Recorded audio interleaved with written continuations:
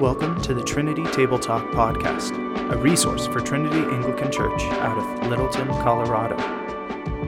It'll be the goal of this podcast to serve as a resource for theological education and spiritual reflection for all those who might listen. I'm Andrew Wininger, and on this last episode of the season, we have Father Tim Soots and a very special guest, Bishop Ken Ross. Bishop Ross will be talking to us about the nature of Anglican church polity, the role of the clergy in the service of God's people, and the role of the laity to serve God throughout the world. Well, as we jump into this, I first want to express my gratitude to the listeners. This is the final episode of the season. You've joined us on a journey. Thank you for doing so. Tim and I have found it exciting. And on this episode, we have a very special guest. I love getting to say those words. We have Bishop Ken Ross with us to talk about church order and church polity. So firstly, thank you, Bishop Ken. It's awesome to have you. No, it's good to be here. Well, let's jump into it. What are the different offices of the church and their different responsibilities? So I think I want to lay some foundations in order to jump into that question first, if that's all right.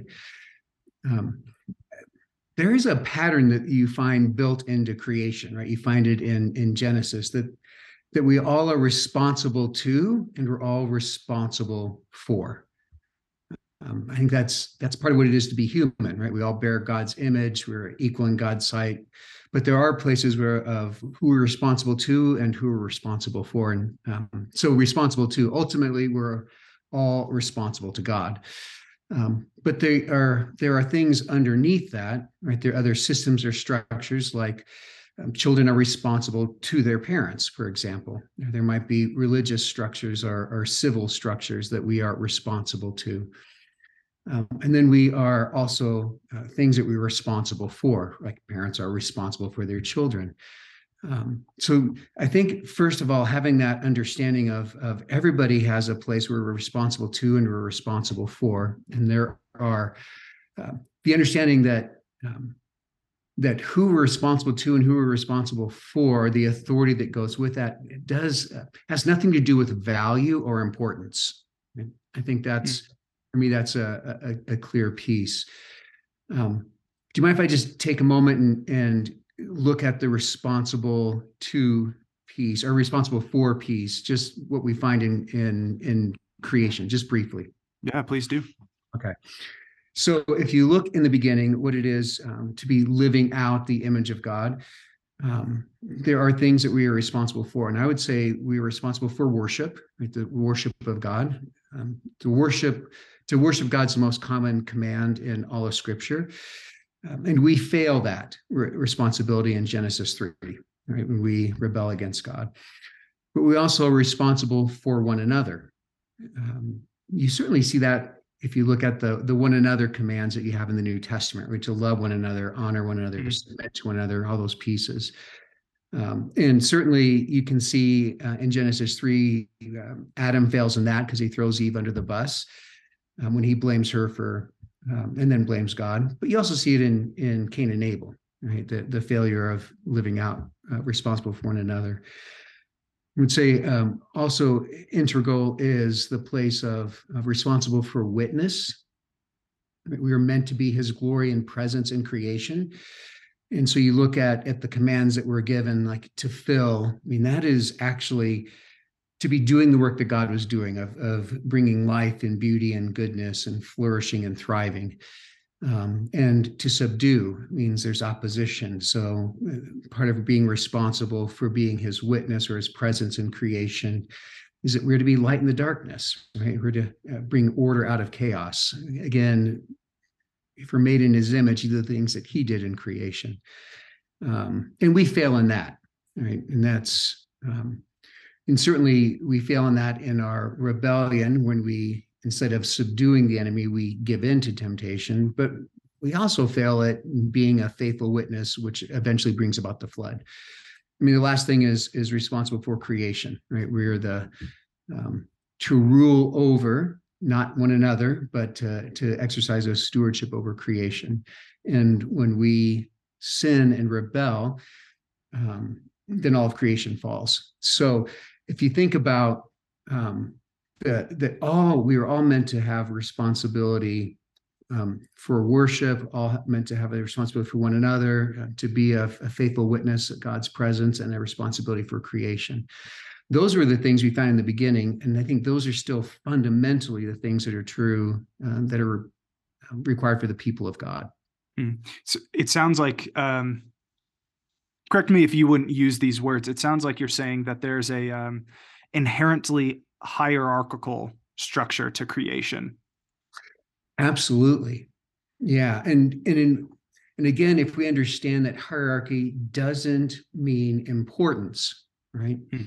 If we think of responsibility, like the things we're responsible for, there are three components that I would say that make for that to be healthy or good. And one is authority, right? That you actually have the right to do something. The second would be power. You have the ability to do something. And the third would be character, how you do that. And you need all three, because if you have authority to do something, but you don't have the power to do it, then you're just ineffective. If you have the power to do something, but you don't have the authority to do it, then you could say that's illegal. And if you have power and authority, but you don't have character, then it's actually abusive, right? So if you look at being responsible for, there is an authority that goes with that. There should be a power that comes with that to do that. And there's a character that shapes how that's done. Mm-hmm. So how do you see this hierarchy working itself out in the church offices? Yeah. So again, for me, it's helpful to look at everybody has a responsibility to and a responsibility for. And within that, there are structures that God establishes to help us live that out well. So generally, you look at, there are three ordained clergy offices in the church, right? Deacon, priest, and bishop. But I want to say that there are four ordained orders. Right? And so the primary one is the people of God, that we are first and foremost a kingdom priest, which is why we approach confirmation as an ordination service. So that if we look at the primary thing that we are as the people of God, a kingdom of priests, that's going to continue in the new creation, that we are those who are responsible to God in that. And the things that we talked about being responsible for, of worship and one another and creation and all those pieces are things that are actually, we're all to carry, right? We're all meant to be those who are to be faithful witnesses and to subdue. The reason I want to start there is that the role of the ordained offices of deacon and priest and bishop is to equip and empower the people of God to live out their call. So there is an authority that is given, but authority is to empower and to equip for the people to live out who God has rescued them to be, and to equip them for service, right? To walk in the gifts that he has given. Because God gives spiritual gifts to each one of us, and there are things that God has prepared in advance for each one of us to do. So the offices are meant to empower us to live faithfully in who we're responsible to and what we're responsible for. Your best friend, Bishop Thad Barnum, he was a guest on this show with us a little ways back, and he talked to me a bit about the influence of Reverend Terry Fulham upon you and him on this very topic. And he would talk about Ephesians chapter 4, that often, the view is that that the laity is for the offices, right? That the laity is there to serve the priests and the pastors. But when you actually look at Ephesians chapter 4, you see that all of the work of the offices of the church are for the equipping of the saints. And that's particularly where you two were formed, was under the leadership of Terry Fulham. Would you talk a little bit more about that important role of just how central equipping the laity is, equipping God's people, and that being really the focus of pastoral ministry? Actually, this is what makes the church the church. I think this is the biblical pattern of what the church is that it is the people of God living out who we are and doing what he's given us to do. When we move into a place where we think that that the laity exists for the clergy, it's just backwards, and it actually we lose what it is to be the church, because you don't want to be a place where the minister ministers and the congregation congregates. The church is not to be, you've got two or three leaders, two or three who are engaged in ministry, and everybody else just receives the benefits of that. That we're all to be engaged in ministry, right? There's no such thing as a secular job. So everything we do is to be an expression of who we are as those who've been made children of God, but also to be living out our call to be his kingdom presence in this world. And I can tell you, Tim, I would much rather have a church with 300 ministers than a church with 2 or 3 and 295 people who watch them. It's going to be much more effective. So can you then go into how each office uniquely functions to serve God's people and to serve God? So first, let's start with the deacon. Okay. What is the deacon's role in serving God's people and serving our Lord? So I would say, if I were going to look at it and encapsulate it in one concept, is that the role of the deacon is to lead the people of God to be more like Jesus, because Jesus is actually the first deacon. He didn't come to be served, but to serve. So that we are to be a people who are marked by, we're not here to be served, we're actually here to serve. And so the deacon is meant to empower and equip and encourage this kind of leadership among all the people of God, a leadership that is seeking to serve and not be served. So is that why the deacon in particular takes center stage on Monday, Thursday? So at our church, we always have our deacon preach. Carrie preaches that Sunday or that Thursday, not Sunday. It's that Thursday. And then it's that beautiful image of Christ washing his disciples' feet and instituting this meal that he serves his people in the sacrament. Is that why the deacon takes center stage on Monday, Thursday? I think it can be a reason why you do that, right? Because, Jesus washing the disciples' feet is the picture of the diaconate. That's what we're all called to do. And he says, go and do likewise. It's why the deacon sets the table on Sunday. It's not just the act of serving so that other people can do things. It's the recognition the deacon is actually in their serving as part of that invitation. If you're thirsty, if you're hungry, come and eat and drink. That place of pouring out and serving for others. It's why they read the gospel.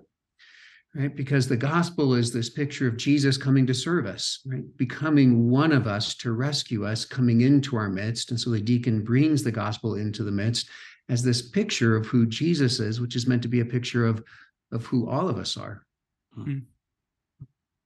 Here's a question I think people who are newer to Anglicanism have, because maybe you've experienced this in like a Baptist church or a Presbyterian church. It's that the deacon are people that just don't quite make it as priests. So we put them as deacons. Would you correct that thinking for us, Ken? Yeah. What I can say is, unfortunately, there was a period of the church where that was true. But historically, that wasn't true. And there's been really a movement in the last at least 100 years, maybe longer, to recapture the diaconate.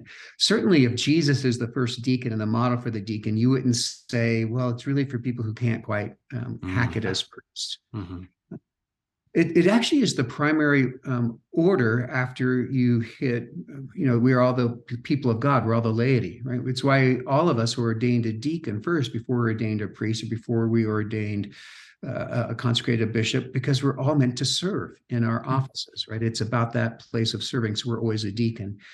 So the diaconate is a separate order, right? It's not a sub-order. It's not less important.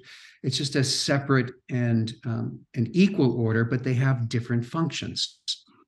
And how they function in the church is different, and what their leadership for is different.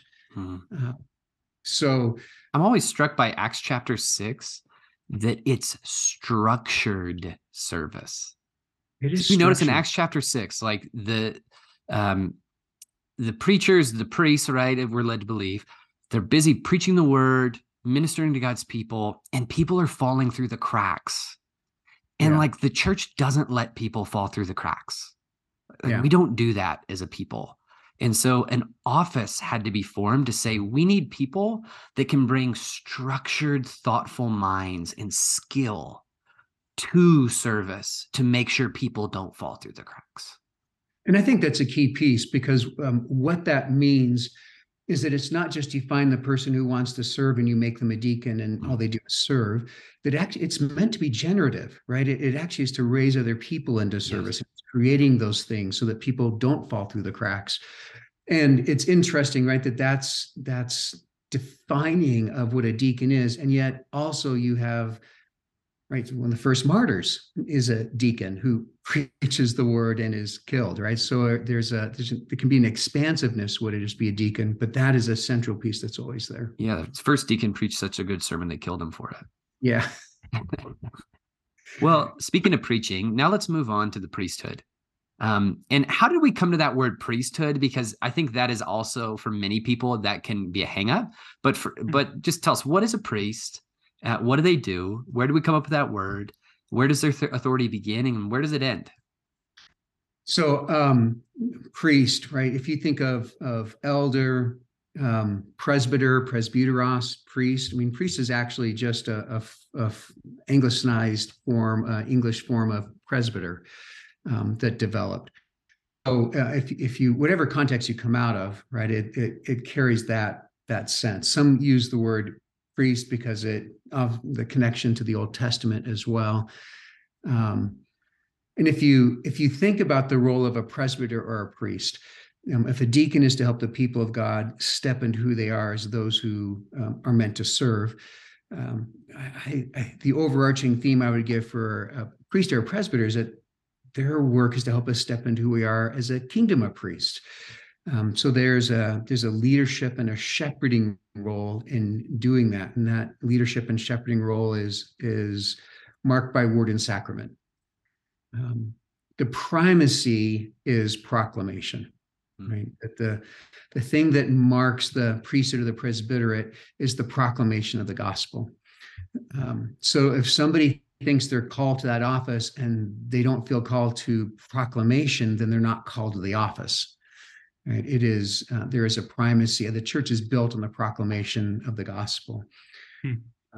There's a shepherding role that's there, right? And that's caring for, that's encouraging, that's rebuking and correcting where that's needed, doing it in love, but still the necessity of doing that. That's not as popular in our day.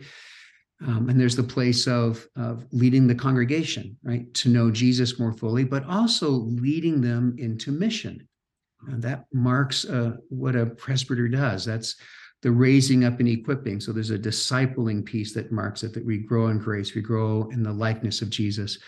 There's also the mission part of it, right? That we are meant to be a kingdom presence. We are his witnesses. We are not just the holy huddle. We're meant to be God's presence in the world to bring others into the kingdom. And the priest has the role of helping lead people in that work as well.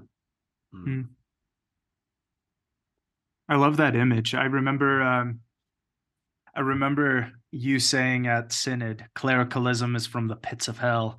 And then I was like, yeah, that's my bishop. But I love that image of the deacon and priest have these ordained specific offices for the service of the church.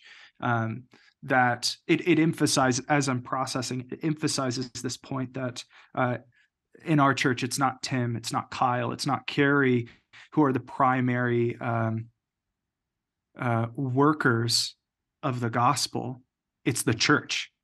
Yeah. And Kyle, Tim, and Carrie are there to serve the church. With that in mind, how would you articulate the role of a bishop? In one sense, you could say the role of a bishop is similar to the role of a priest, but my congregation is the diocese. So I'm to be the pastor to the pastor. So there's a shepherding certainly for the pastors. And some of the ways I'm going to talk about are actually part of what a priest is. I'm laying it out a little differently. I'm responsible to make sure that there's right doctrine in the church, right? That there's not false teaching, that the clergy and the churches are being true to the word of God. And certainly my role in ordinations and confirmations are part of that. You want to make sure people have the right foundations, the right doctrine. Certainly there's a teaching and preaching role that bishops have in that as well, and holding accountable to the word of God. So responsible for doctrine, responsible for discipline, which is actually part of what a rector or a presbyter's role is as well, right? That's part of the correcting and rebuking. So if somebody deviates and they refuse correction, then there's discipline, and that's part of defending the faith, right? And holding people accountable to right doctrine and right action. But that's also the place of understanding that discipline is about encouraging people, right? It's not punitive, it's to be restorative. So part of my role is that role of accountability, right? We're not just independent churches who get to do their own thing. And I can step in and resolve problems that the local church isn't able to resolve on their own. And then direction, wanting to help equip, empower, to make sure that our churches have gospel priorities, that the church is mobilized for the gospel, that people are really being raised up to bring the gospel of Jesus to others. So it's that empowering, equipping. So in one sense, I'm saying in a different way what the role of a presbyter is, but it's just that my congregation is the diocese. Mm-hmm. Is that like a good framework, what you mentioned there of discipline and correction, to understand the unique authority of a rector over their church? That it is service for, but the rector is the one who decides the vision. The rector is the one who calls a lot of the shots. Tell me more about the authority. Yeah, so I would say that so the rector, and this is, I'm talking about a rector, the lead pastor of a church, which is different than just being a priest, right? Because a priest in a church only has authority if the rector gives it to him, right? That our structures are the places where authority is given, right? So I, as a bishop, I have the ability to ordain people. I only have the authority to ordain because I'm the diocesan bishop. If I retire, I have no authority to ordain anybody. I have the ability if I do it under somebody else's authority. So Tim, as the rector, holds the spiritual authority for Trinity, for the church, and then he can delegate that. And the other piece is understanding that he can invite people into that without abdicating it.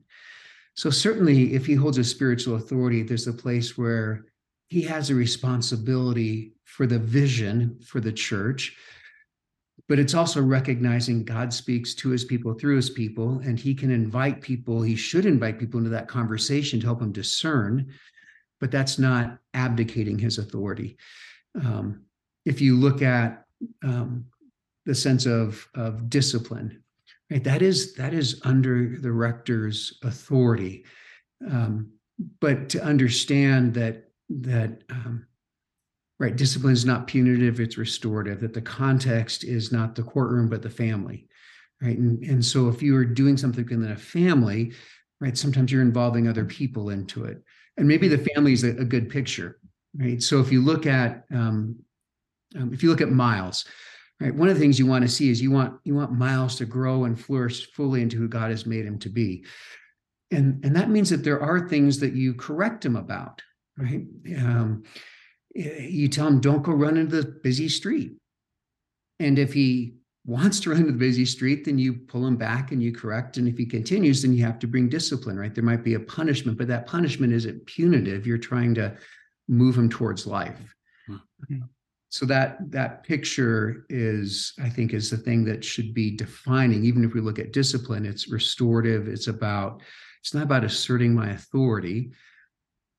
It's about bringing life and care and protection to others.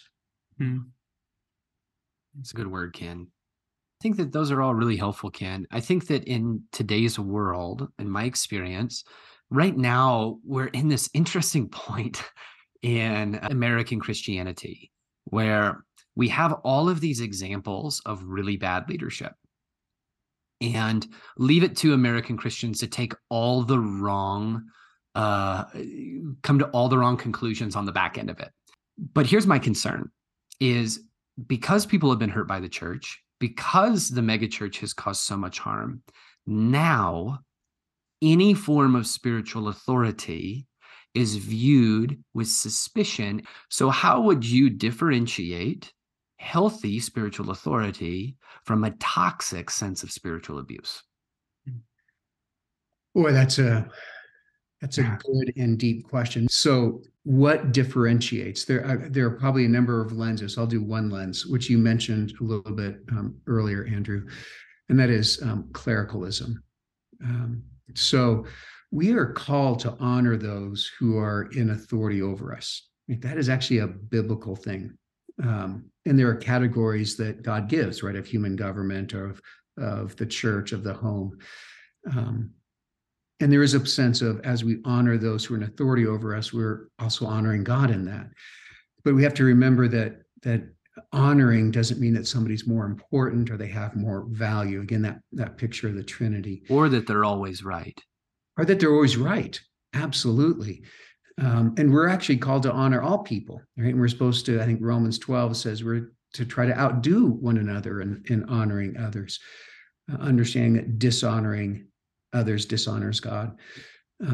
So one of the toxic things that can happen is when authority is used to say, I'm important and I'm always right, and you always have to do what I say without question. Again, that sense of, I'm actually not responsible to anybody. I'm just responsible for. And so if we confuse sense of importance or value or identity or ability with authority or honor, then we end up in things that are toxic. So, and maybe there's a difference, and I'm sure you've experienced this. There's a difference between standing in the authority you have without needing to feel like you've got to defend or prove yourself or exert it to show you're the boss, and trying to force your authority, right? So things get toxic when our sense of identity is wrapped up in our authority. So there certainly is that piece where then, the leadership is actually more about me and how important I am. And so when you have that kind of structure or system, and certainly celebrity pastors can fall prey to that, but there's no system of church governance or polity that is immune to this. No. That sin will be there anywhere. Mm-hmm. In any structure, you're going to find clergy demanding that they be honored. You're going to find that there are going to be those who are just overemphasizing their training and their expertise, that they're going to not have systems of accountability so they can just exert their authority. I would say something, you can always cut this out, right? I think that the other piece where we open ourselves to abuse actually is how we approach what it is to be the church, right? If we think church in the sense of we're a consumer, and all I am here for is to get and be given the things that bless me and make me feel good, then any kind of correction, any kind of loving rebuke is going to feel like it's wrong. Mm-hmm. Well, I think that's a great place to end this episode. Thank you again, Bishop Ken. And thank you to both of you for exercising that spiritual authority. I know with just how the way things have played out, I think there have been times where I have felt that frustration of a desire, but then spiritual authority saying like, no, actually this thing over here is much better. and then going that direction and finding that to be exactly true. So thank you. Many of us have been blessed by it. Thank you for joining us on this episode, and we hope to see you in the next one. For more resources or information about Trinity Anglican Church, please visit trinitylittleton.com.